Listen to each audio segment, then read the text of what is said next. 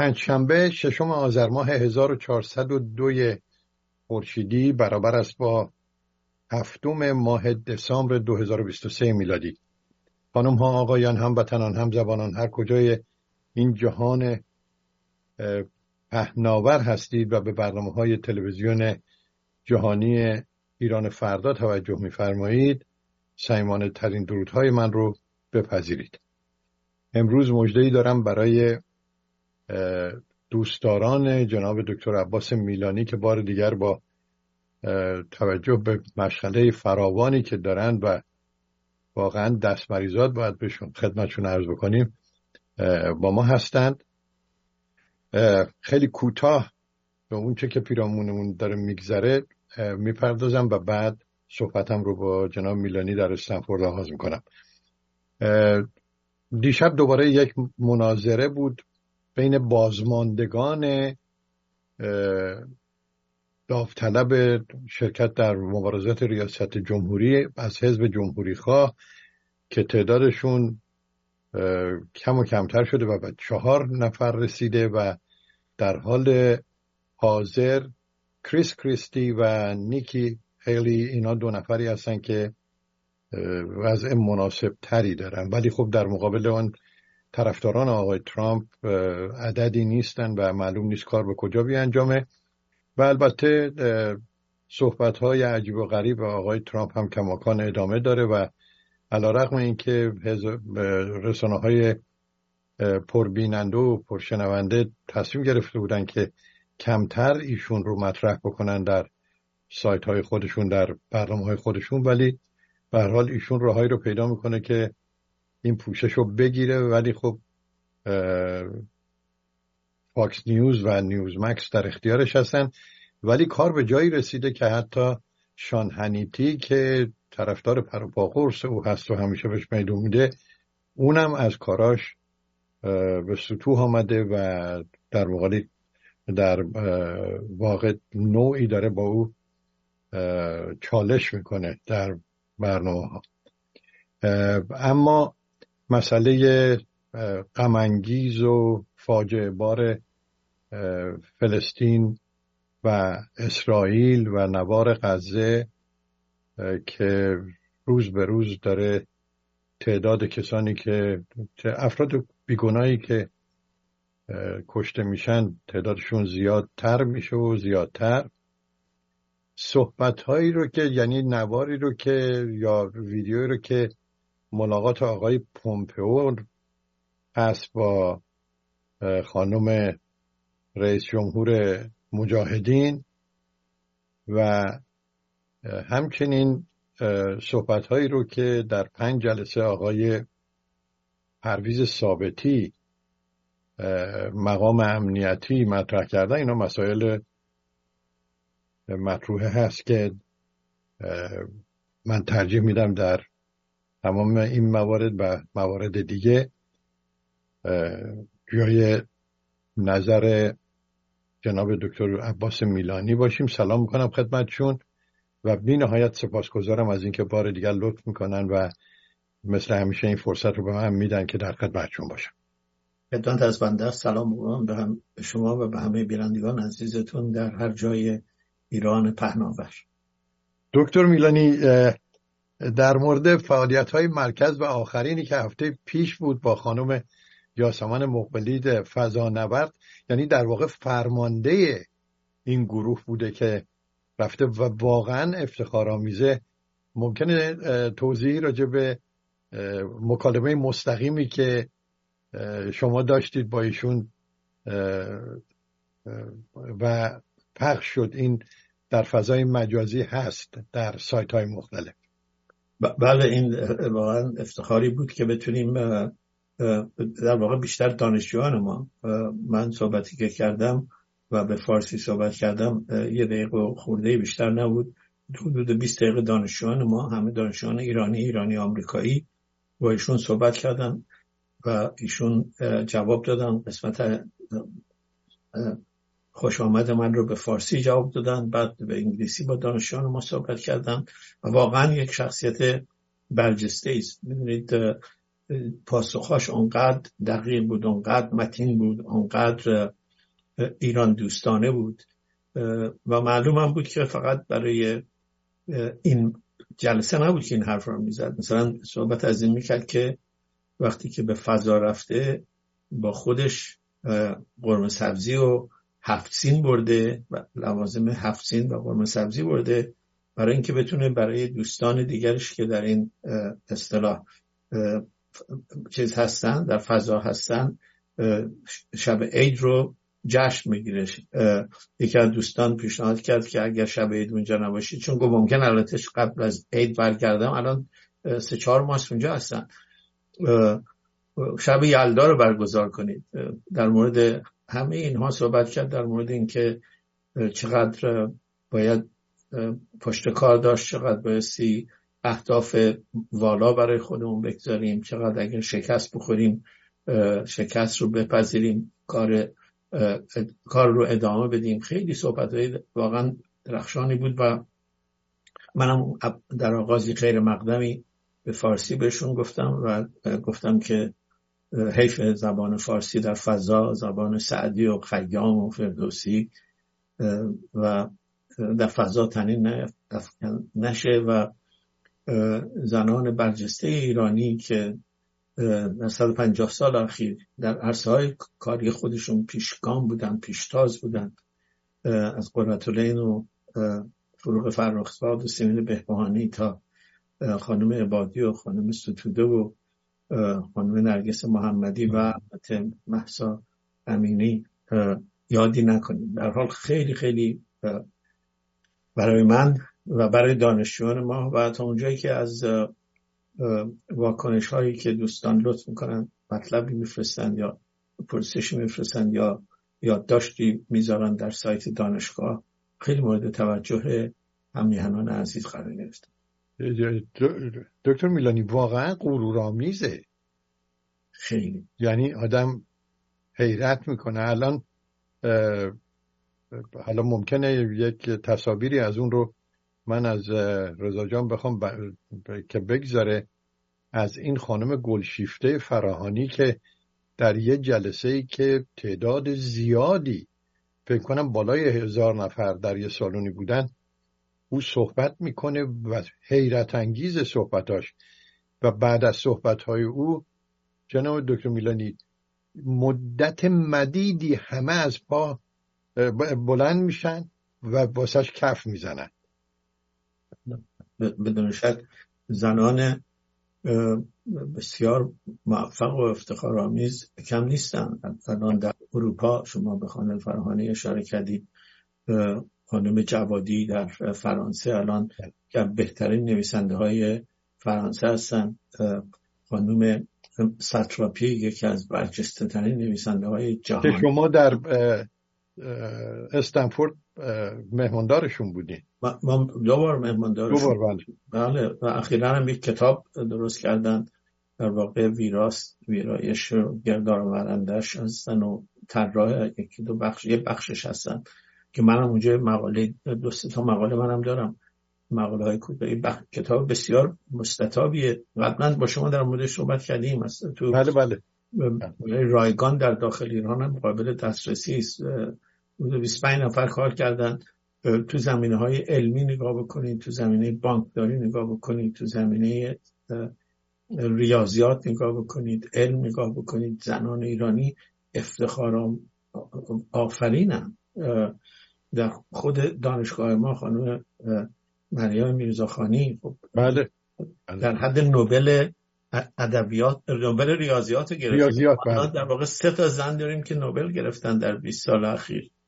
2 تا ایرانی در نوبل صلح، خانم میرزاخانی در ریاضیات. و اگر میرزاخانی در ایران میموند، به دست این رژیم سبا میموند، چه بسا که کشته میشد، چه بسا دانشجویان دیگر درجه که شریف که اینها از دم تیغ گذروندن یا دغدغه کردن یا زندانی کردن. به همین خاطر اینها همه که گفتم اینا همه ایرانی هستن. ایشون ایرانی آمریکایی خودش هم میگه، ولی اون جنبه ایرانیش انقدر براش مهمه. میگم که شما از تکساس بخواید برید در فضا چیزی که با خودتون ببرید 7 سین به قرمه سبزی باشه، این نشون دهنده هم اهمیت 7 سینه به کوری چشم رژیم جمهوری اسلامی و هم اهمیت قرمه سبزی. البته میدونم طرفداران خورشت کرفس برنامه ایران خواهند گرفت، ولی به هر حال این نزاع قدیمی است.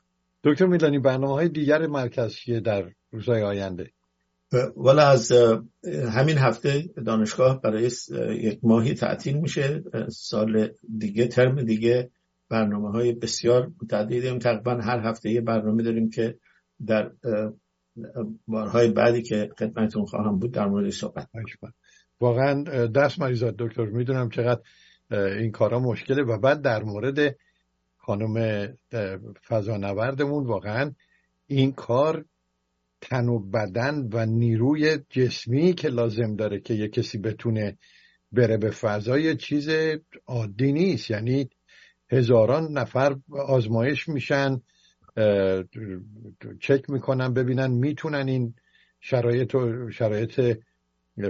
فضا رو تحمل بکنن یا نه. این بدون شک ایشون هم از لحاظ جسمانی هم از لحاظ فکری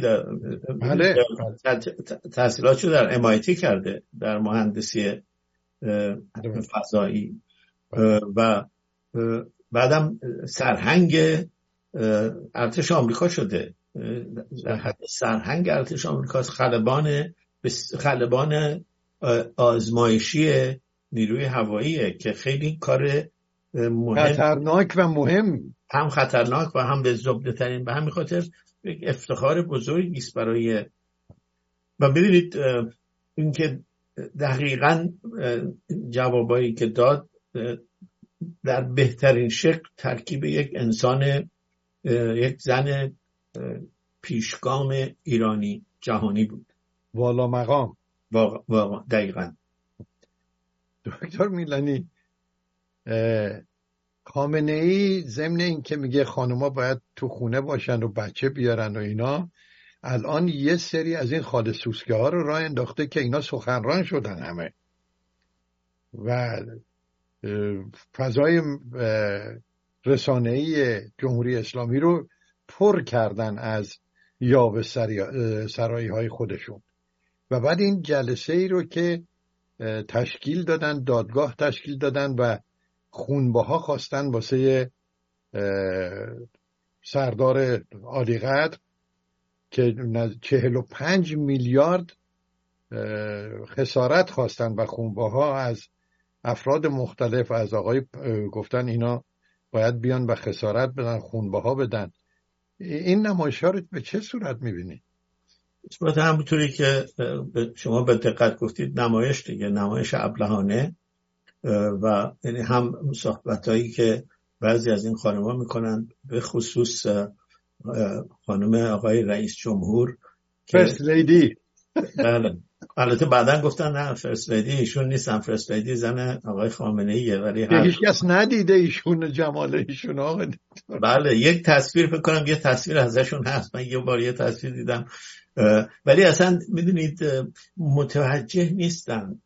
واقعا برای من شگفت انگیزه، متوجه نیستن که چقدر کارشون ابلهانه است، چقدر حرفاشون مردم به ریششون میخندن، اونایی که ریش دارن یا به حرفشون میخندن، مثل خانم هایی که میارن وقتی در مورد رسالت زنا صحبت میکنن، حرفایی میزنن که میدونن هر کسی کوچکترین اطلاعی در مورد ایران داشته باشه به ریش و به حرفشون میخنده. رژیمی که تحمل یک مرد و یک زن و دو مرد، یکی که میرقصه، یکی که دنبک میزنه، یکی تار میزنه در رشت. بله بله. و این تا اونجایی که من میدونم این اتفاق دائم در رشت میفته، در همه ایران میفته. هر جایی که ایرانی باشه، فرصتی باشه، به هر حال شادی بخشی از ذات ایرانه.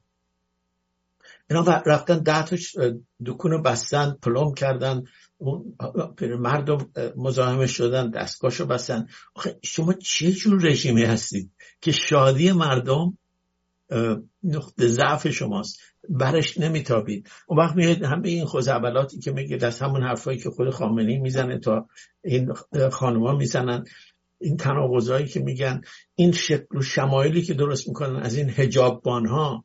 این اگه هالیوود میخواست یک تصویری کاریکاتوری بسازه، از این تصویر اینا بهتر میتونست بسازه. و دکتر میلانی چه هزینه‌ای داره صرف این کار میشه؟ بله میدونی اینا میدونن که در واقع رژیمشون الان به دو چیز بسته است دیگه، به حجاب زنان و به شعار ضد آمریکا و اسرائیل. در مورد شعار اسرائیل خوب فعلا کوتاه آمدن، هی میگن ما نکردیم، طرفدارای ما هم کاری نکردن برای اینکه احساس خطر میکنن، ولی خوب سر حجاب برای اینکه میدونن الان اساس این رژیم واقعا به موی بنده و موی زنان الان برایشون انقدر مهمه و دناعت و جهالت اینها رو آدم یک برشه به گمان من، سوی دیگه شجاعت این زنایی است که کماکان این همه خطر رو، این همه بها رو، نمیدونم ماشیناشون رو میگیرن، تهدیدشون میکنن، از کار بیرونشون میکنن.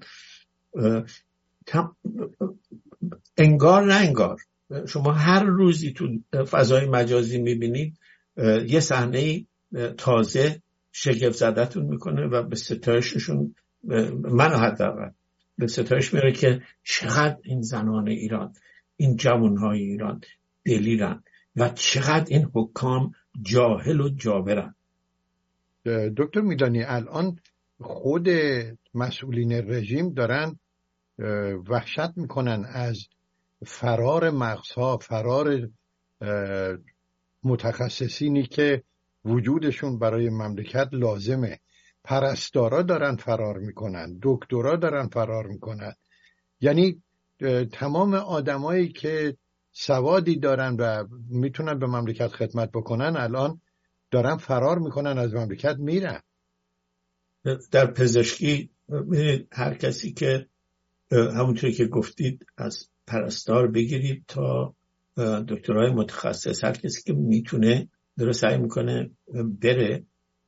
ارقامش واقعا شگفت‌انگیزه و تنها چیزی که باقی مونده این دکترای سهمیه‌ای بسیجی هستن که به زور کردنشون تو دانشکده پزشکی، به زور بهشون دوره تخصصی دادن. 60% تمام جاهایی که میشه در ایران دوره تخصصی درشون داره، یعنی رزیدنسی دار، همه اینا برای فرزندان بسیج و آقازاده ها و خانمزاده ها و نوه خاله خانم خامنه‌ای و رئیسی و همه اینا. خب اینا یه مش آدمای جاهلی هستن که به زور رفتن دانشکده پزشکی، الان جون مردم دست اینا هست. و در بقیه عرصه‌ها خروج سرمایه مدیریتی، دزدی های عجیب غریب که اصلا بعدم آقای خامنه‌ای میگن کشش ندین دیگه. بله من یه نامه میخوندم، شاید شما هم خوندید، آقای به اسم نصیری، بله از نزدیکان خامنه‌ای بوده، کسی که این همون شخصی است که تو کیهان بوده، اونو میفرمایید. در یک زمانی در کیهان بوده، بعد روزنامه خودشو داشته، روزنامه بعد میگه که من در مورد این فساد، خود اینا میگن بزرگترین فساد مالی تاریخ ایرانه، این جریان چایی مال چایی. بله میگه به خامنه‌ای گفتم، نامه نوشتم، تشر زد بهم که من از این نامه خوشم نیامد. بعد میگه که من تا به حال فکر میکردم که این میشه این مملکت رو نجات داد، ولی رأس هرم کانون فساده، خود دفتر خامنه‌ای و خود خامنه‌ای، برای اینکه اینها رو میدونن و از اونجا اصلا تغذیه میشه و اونها وابسته هستن. چطور میشه 2.5 میلیارد دلار شما بدزدین و خامنه‌ای مثلا درش دخیل نباشه؟ قطعا درش مسئوله ولی دخیل نباشه، دور و بریاش دخیل نباشن. حالا خامنه‌ای فقط به 2 میلیارد دلار که نیست، خامنه‌ای 100 میلیارد دلار دستشه، خامنه‌ای تمام اوقاف مملکت دستشه، تمام حساب صد امام دستشه، تمام این شرکت‌های مصادره شده دستشه. هیچ کس هم حساب پس نمیده. این 2 میلیارد دلار فساد عظیمی است، یک روایتی بزرگترین فساده. ولی پولایی که آقای خامنه‌ای گرفته از طریق قانون ولایت فقیه، هر چی در مملکت هست که صاحب نیست مال ایشونه، هر چی که مصادره کردن مال ایشونه و هر کاری دلش میخواد بکنه. به مجلس اجازه، مجلس خودشون، مجلس نکبت زده دستچین شده خودشون حق دخالت ندارن. این پولا رو کجا خرج میکنه؟ به چه حقی؟ خب داره میره برای حماس، داره میره برای دیگه. بله این شیخ لبنان، نمیدونم میره برای حوثی های یمن، این گرفتاری ها و برای آغاز دوربری های خودشون دیگه. بله. تهران لامبورگینی رانندگی میکنن و خونه هاشون آدم میبینه استخر طبقه 20 دارن و آسانسور ماشین دارن. اینا که خویشاوندان من شما که نیستن، اینا آخوندزاده و سردارزاده و زمان پادشاهی پهلوی میگفتن 1000 فامیل، اینا مثل این که 100,000 فامیل هست. یعنی تمام اینا با هم دیگه به یه صورتی منسوب هستن. اینا خیلی کمترن آقای حجازی. ببینید آقای بروجردی کتاب داره تا 2019 رو مطالعه کرد یا 2018 دقیقاً. دکتر بروجردی رو میفهمید. بله. میگه که نشون میده، نمیگه یکی یکی افراد رو مطالعه کرده. میگه از زمان آغاز تا اون زمان که این کتاب تموم شده، من فکر کنم الان حتما تعدادی بهش افزوده نشده، نزدیک 2400 نفر تمام مشاغل مملکت رو در دست داشتن، همه با هم فامیلن، همه تقریبا مردن. آخه چجور میشه شما؟ واضحه که مملکت ورشکسته میشه، واضحه که هر کسی میتونه در میره. دکتر میلانی، این جریان ملاقات آقای پومپئو با مریم رجبی و صحبت‌هایی که کرده چه میبینید شما؟ من چیزی زیادی نمیبینم.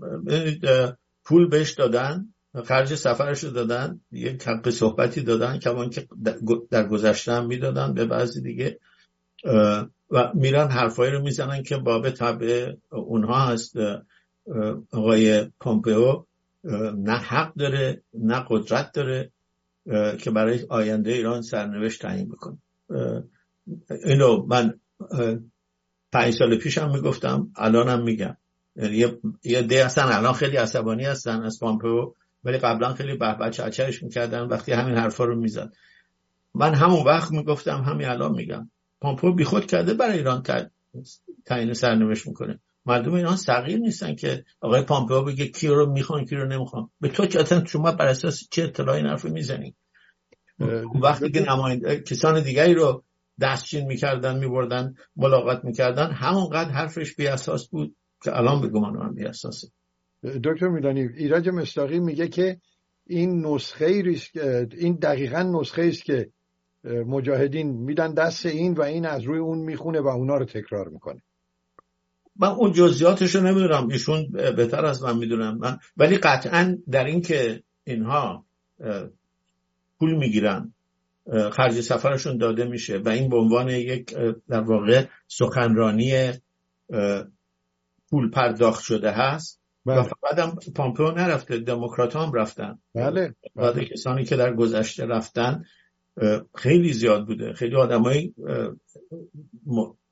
سیاست آمریکا مهم میرفت بودن در اونجا. منتها اینا نماینده حتی سیاست آمریکا هم نیستن، اینا نماینده های خودشون هستن وقتی که به این عنوان میرن. ولی خب در ایران همه وقتی که میبینن یا آقای پومپئو یا سناتوری یا آقای دینی، این کاندید رئیس جمهور بود. بله.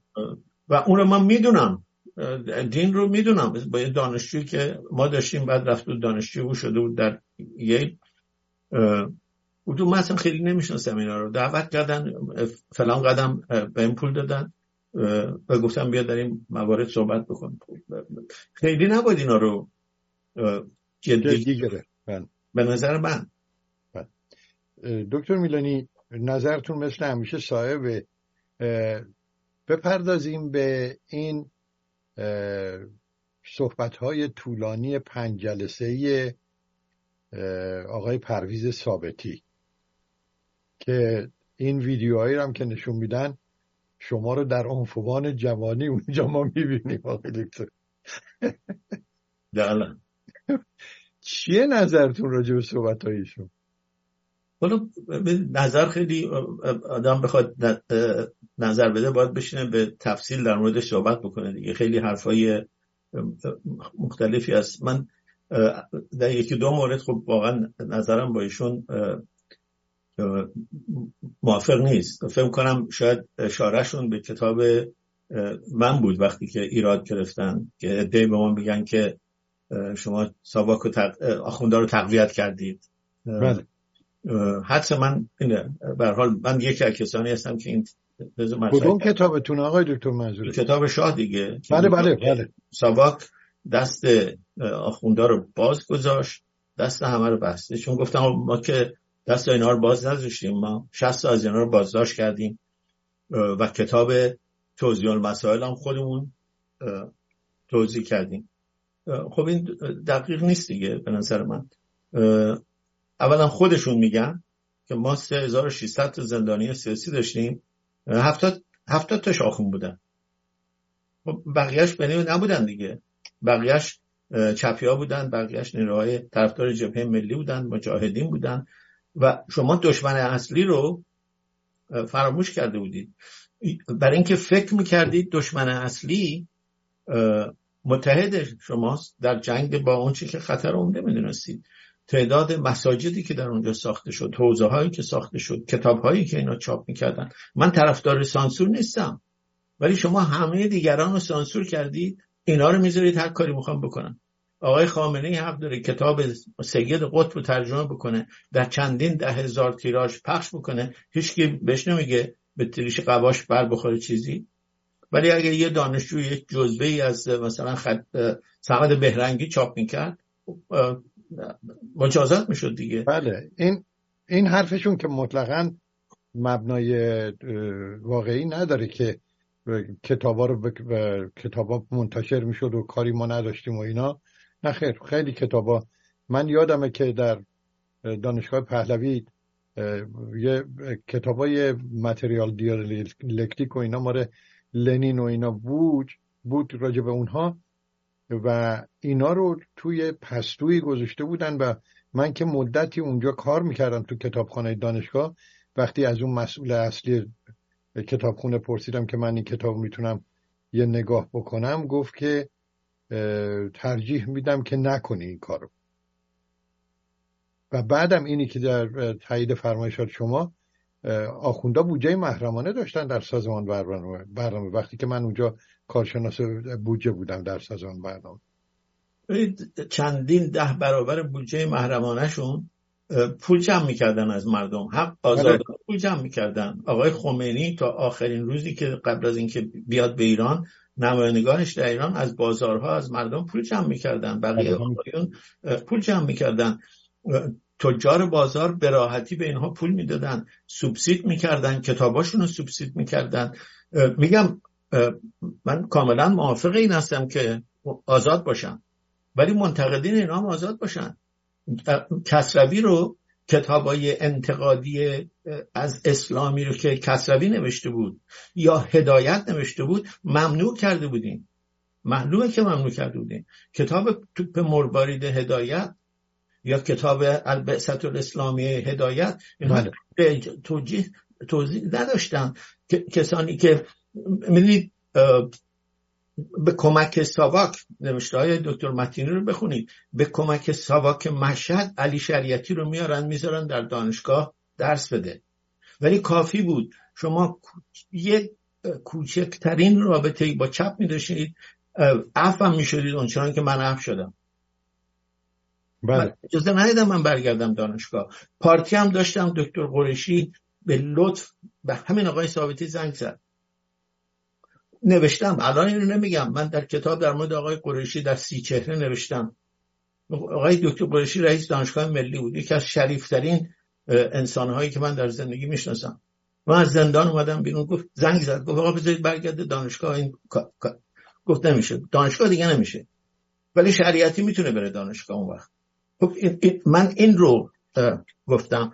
و بعد میدونید حرفای خیلی مهم آقای ثابتی تو اون بحث زد. به گمان من خیلی حرفای مهمی در مورد این که مثلا نظرات خودش در مورد نظرات بعضی در سوال چی بود، ولی من و تو به جای اینکه به اون مسائل توجه بکنه تمام تلاش رو میکرد که نشون بده مهمترین عامل سقوط رژیم شاه چپه، در حالی که آقای ثابتی خودش گفت اینا عددی نبودن، گفت کنفدراسیون عددی نبود، ولی تمام برنامه رو با این تصویر به پایان میرسونن که آقای ثابتی داره یکی یکی جزوه های کنفدراسیون رو میندازه دور. هر دفعه هم با این شروع میکنن از هر 5 شماره که بله این چپیا بودن، که این نه، خودش داره میگه چپیا کسی نبودن، میگه ما هرچی بودن ما داغون کرده بودیم و ما پیشنهادایی هم میکردیم و گوش نمیکردن. دکتر میگه که هرگز شاه اجازه ملاقات بهش نداده، چندین بارم شاه نسبت به او غضب میکنه و میخواد از نصیری که در واقع همه کاره تا اونجایی که معلومه و صحبتایی که ایشون میکنه، میگه این کیه که اینا رو میگه، چرا چیزای مثبت رو نمیگه؟ بله ببینید میگم دوباره، من اینا رو الان که این حرف رو زده من نمیگم، من اینا رو 10 سال پیش نوشتم. من نزدیک 30 سال پیش اولین گفتگو با آقای ثابتی رو در مورد کتاب هویدا کردم دیگه. اون وقت اصلا من نمیدونستم در کجای دنیاست. همین دکتر قریشی بسیار بسیار عزیز واسطه شد. من به دکتر قریشی گفتم که من هر جا میخونم رابطه هویدا با ثابتی مهمترین رابطه زندگی سیاسی هویداست، میشه باهاش صحبت کرد؟ گفت بپرسم. گفت صحبت میکنم. خیلی از این حرفا رو اون زمان زده و در کتاب چیز هست، برای اولین بار نیست این حرفا رو میزنه و اون قسمت‌هایش خیلی به نظر من قسمت‌های مهمیه. و بعد ببینید بعضی نکاتی هم هست که در مورد فعالیت‌های ساواک، خب من میدونم که ساعات این گفتگو خیلی بیشتر از اون چیزیست که پخش شده. گفته میشه 16 ساعت بوده آقای دکتر. من شنیدم 14 ساعت، ولی به هر حال خیلی بیشتر بوده و اونها از این حالا بگیریم حداقل 14 ساعت نزدیک 7-8 ساعتش انتخاب کردن دیگه. معلوم نیست اون قسمت هایی که نگذاشتن چی هست توش. و به نظر من برای گفتگو هم برای خود برنامه هم بهتر بود اگه سوالها معلوم میشد که چه سوالهایی مطرح شده که مردم میدونستن. به هر حال مردم یه سوالهایی داشتن، خوب بود این سوالها رو مطرح میکردن، آقای ثابتی هم جواب میداد. من تردید ندارم که یه عده میگن چرا اجازه دادن صحبت بکنه. خب حق داره صحبت بکنه، اونم حق داره، دیگران هم صحبت میکنن. 40 سال مخالفین شاه حرفاشون رو زدن، اونم باید بیاد به حرفشو بزنه، ولی دیگران هم باید بتونن نظرشون رو در مورد این برنامه و در مورد اون گفتگو به نظر من ابراز بکنن. دکتر میلانی گفته میشه مثل این که ایشون مطرح کرده که 2000 صفحه کتاب نوشته و به زودی منتشر خواهد شد. بدون شک این کتاب من میدونم که نوشته، حتی چند سال پیش شایعه شده بود که اینها رو دادن برای کتابخونه دانشگاه استنفورد که شایعه دروغی بود مثل بسیاری از شایعات دیگه، ولی من از همون 12 سال پیش میدونستم که کتاب نوشتن. من متاسفانه کتاب رو هرگز ندیدم، ولی حتما نوشتن. دکتر میلانی، این شخصی که با شاهزاده رضا پهلوی مصاحبه کرده مدت 3 ساعت، پاتریک بت دیوید، بله، این گفته میشه که کسانی که برنامه اون رو توجه میکنن در فضای مجازی رقم بالای میلیونه و یه عده out of context یه چیزایی رو در آوردن راجع به صحبت‌های آقای رضا پهلوی مطرح کردن. چیه نظر شما راجع به یا نمیدونم فرصت کردید این مصاحبه طولانی رو گوش بدید یا نه؟ همه‌شو گوش نکردم، تیکه‌هاشو گوش کردم. بله متاسفانه همه‌شو گوش نکردم. مال آقای ثابتی هم تیکه‌هایش رو گوش کردم. اونم به هر حال 10 ساعت دیگه. حتما دلم میخواد بقیه‌اش هم اون قسمتایی که ندیدم اونها رو هم ببینم. ولی ببینید من الان یک فضایی ایجاد شده که همه انگار سعی دارن میکنن که هر کسی از هر منظری صحبت میکنه یه تیکشو که دوست دارن یا یه تیکشو که بعدشون میاد اونو بردارن خارج از متن و از اون یک قائله را بندازن. به همین خاطر بر ماست به عنوان شنونده و بیننده و خواننده که به همه دیده شک نگاه کنیم. این روش علمی همینه دیگه. دکتر میگه روش علمی اینه که شک بکن تا خلافش ثابت بشه. همه حرفایی هم که من میزنم حتما باید شک نگاه بکنید. من به خاطر اینکه فلان کس گفته فلان چیزو گفته حالا من این کارو بکنم یا اون کارو نکنم، یا مثلا این نشان دهنده چی هست در نگاه ایشون، من به اونا خیلی توجه نمیکنم. ولی مثلا خب میدونید اون قسمتی که من دیدم نمیدونم که زمینش چیه، اینکه من نمیخوام کاملا برگردم به ایران. خب اون میشه ازش این سوء تعبیر رو کرد، ولی باید کل بله ایشون میگه من الان در حال حاضر نه کسی رو در ایران دارم نه فامیلی رو دارم و فرزندانم اینجا هستن، همسر من اینجاست، فرزندانم اینجا دنیا آمدن و من اونجا کسی رو ندارم. ولی خب همونطور که فرمودید معلوم نیست این در مقدمه و مؤخره این صحبتی کرده چی بوده صحبت. و این از اون کارهایی است که واقعا یه مقداری باید ما خودمونو، یعنی این کسانی رو که دکتر میلانی جمهوری اسلامی که بیکار نشسته، که عواملی رو که داره و لابیستایی رو که داره، اینا با خرج هزاران دلار، نمیدونم چند صد هزار دلار همه جای دنیا هستن و اکثرا هم صحبتاشون عنوانش مخالفت با جمهوری اسلامیه که میخوان سر به تن جمهوری اسلامی نباشه.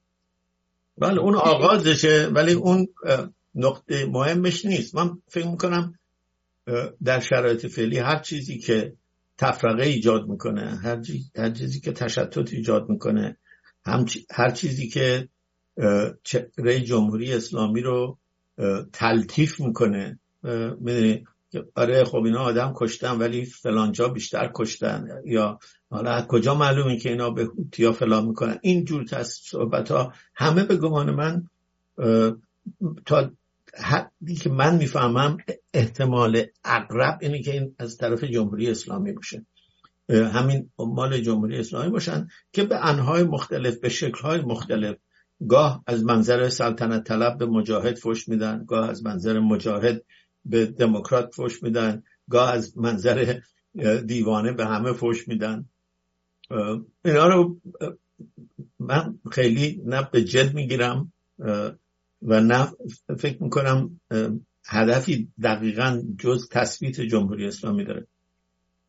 دکتر میلانی، این فاجعه ای رو که در نوار غزه و اونجا شاهد هستیم و این هیولایی که اونجا به اصطلاح جون گرفت و رشد کرد و تا به جایی رسید که این حمله، یعنی شبیخونی رو که زد به اسرائیل، که هنوز یه علامت سوال بزرگ در مقابل این قضیه هست که بعد از 8 ساعت که این حمله صورت گرفته از نیروهای نظامی اسرائیل هیچ خبری نبوده و اینا اون جنایات اونجا مرتکب شدن.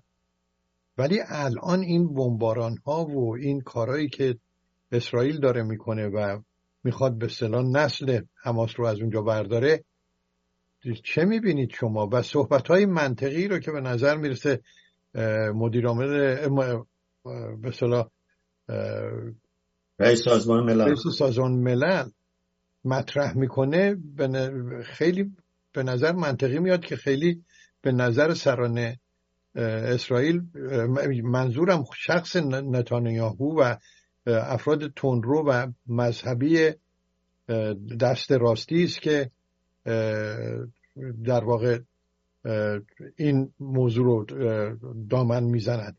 امیدی رو که به وجود آمده بود با بهبود شرایط رابطه عربستان سعودی با جمهوری اسلامی و شرکت اون کشورهای حوزه خلیج فارس تمام برباد رفت با این جریان، یا اینکه فکر میکنید این هنوز ممکنه که جون بگیره و بالا بیاد؟ ببینید رابطه عربستان و امارات با اسرائیل به گمان من حتما بعد از مدتی از سر گرفته خواهد شد، برای اینکه اونا رابطهشون رابطه استراتژیک، رابطه تاکتیکی نیست. اونا یه تصمیم استراتژیک گرفته بن سلمان که باید این مسئله رو حل کنه و یک کمی در جهت همسو شدن با اسرائیل. به همین خاطر اون به گمان من برمیگرده. رابطهشون هم با ایران من بعید میدونم خیلی رابطه نزدیکی بشه. الان یه مقداری ادای تفاهم اینا در میارن برای اینکه ایران رو در یک موقعیت بسیار ذلیلی میبینن دیگه. ایران از هر زمانی ذلیل‌تره، ولی من فکر میکنم اسرائیل داره در این زمینه اشتباه میکنه. به نظر من کاملا ادامه این نوع بمباران ها که به گفته سازمان ملل، به گفته بسیاری از، نه همه، بسیاری از محققین روابط بین الملل، کاملا خلاف قوانین جنگ، خلاف قوانین بین المللی است. ببینید اگر بپذیریم که من میپذیرم که حماس یک گروه تروریستیه، آقای نتانیاهو هم قبول داره که خب یه گروه تروریستی اینجا به جای اینکه مثلا 100 نفر رو گروگان بگیره یا 200 نفر رو اسرائیلی رو گروگان بگیره، در واقع 2 میلیون فلسطینی غزه رو گروگان گرفته. مردم فلسطین غزه گروگان‌های این رژیم هست. این رژیم که یه وقتی با یه انتخاباتی اومد سر کار، بعدش که دیگه انتخابات نکرده، که الان به زور سر کار مونده، به پول عربستان و قطر و امارات و آمریکایی ها و اروپایی ها اموراتشو گذرونده. امورات اقتصادیش هم که امورات نظامیش هم به کمک جمهوری اسلامی تقویت کرده. مردم قربانی های این رژیم هستن، گروگان های این رژیم هستن. این که شما بگید چون اینا اومدن به ما حمله کردن پس ما همه گروگان ها رو میزنیم، این اصلا به نظر من نه اخلاقی است، نه قانونی است و نه به گمان من به نفع اسرائیل. یعنی بهاش رو اول از همه مردم بیگناه فلسطین میدن، ولی در دراز مدت به نظر من به زیان اسرائیل هم هست. بدون یک دولت مستقل فلسطین که در کنار یک دولت مستقل هر دو در صلح و امنیت باید بتونن زندگی کنن، این مسئله در دراز مدت راه حلی نداره. دکتر میلانی، این حادثه‌ای که اتفاق افتاد، این جنایاتی که تا الان شاهدش هستیم، فکر نمی‌کنید یه نقطه عطف باشه در آنچه که اون منطقه اتفاق می‌افتاد؟ من فکر می‌کنم حتما یه نقطه عطف مهمی است و اینکه در اسرائیل مثلا این تجربه میتونه به یکی از دو راه بیانجامه دیگه. یکی این که میتونه دست کسانی مثل متحدین آقای نتانیاهو رو تقویت کنه که میگن ما هیچ صلحی با فلسطینیان نمیخوایم، باید از اینجا برن. خلاصه حرفشون اینه. بله. خب نمیشه. آخه طرف مقابلم میگه اسرائیل باید از دقیقاً طرف مقابلم، ببینید طرف مقابل اکثریت فلسطینی‌ها تا اونجایی که من میدونم نمیگم اسرائیل باید بره، حماس میگه. بله. خود مردم غزه اگر ازشون نظر خواهی بشه، آیا اونا میگن که اسرائیل باید از بر تا بحر بشه، به دست ما باشه، اینا برن از اینجا؟ به همین خاطر من فکر میکنم راه حلش همونه. و اگر از صحبتایی که مثلا دولت چین داره میکنه برای تشکیل یک کنفرانس صلح بعد از آرومتر شدن این ماجرا یه نگاه بکنید، متحد اصلی چین در خاورمیانه الان عربستان سعودیه، ایران که نیست که، اصلا ایران تحویل نمیگیرن. و عربستان به نظر من و خود چینی‌ها به نظر من تأکید خواهند کرد بر این ضرورت دو دولت. خیلی سخته، نقشه رو نگاه بکنید، تصور این که بشه اینها رو یه جوری دو دولت کرد خیلی دشواره. و عده‌ای در همون چیز گفتم، عده‌ای از متحدان آقای نتانیاهو حاضر به قبول نیستن. ولی امید من اینه که نقطه عطفی باشه برای قطعی شدن این مسئله که راه حل دراز مدته به گمانم. دکتر میلانی، عملکرد شاهزاده عربستان سعودی رو به چه صورت می‌بینید؟ می‌دونید داره تلاش میکنه که عربستان رو به طرف یک جامعه متجدد ببره، ولی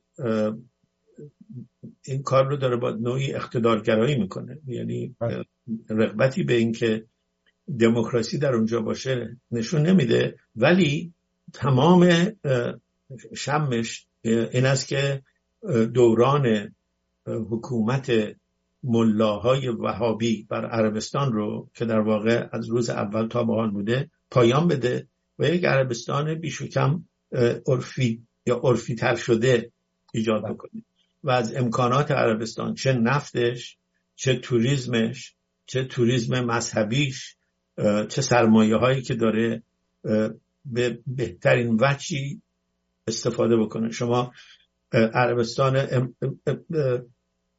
یک دقیقه وقت داریم آقای دکتر، معذرت میخوام. داشتم گزارشی میخوندم در مورد این کتاب، برای کتاب رضا شاه. بله فرصت نشد راجع به اون حالا تصادفاً جسد رو از مصر دارم میارم که بیارن ایران، به هر دلیلی که هست. من فکر نمی‌کنم رضا شاه چنین چیزی می‌خواست، اگه زنده بود میگه ببریمش مکه. بله. و وقتی که هواپیما میاد در جده یا در مدینه، یک فرودگاهی که بتونه این هواپیما فرو بشینه ندارن، وجود نداشته. الان میبینید اونجا چه خبره؟ بله. حساب کنید نقش محمد بن سلمان را. بله. دکتر خیلی متشکرم از لطفتون، از شرکتتون در برنامه. 30 چهره بعدی در جریان هست یا نه؟ داشت در اومده، نمیدونم دیدید یا حتما دیدید. دو رو دیدم. بله.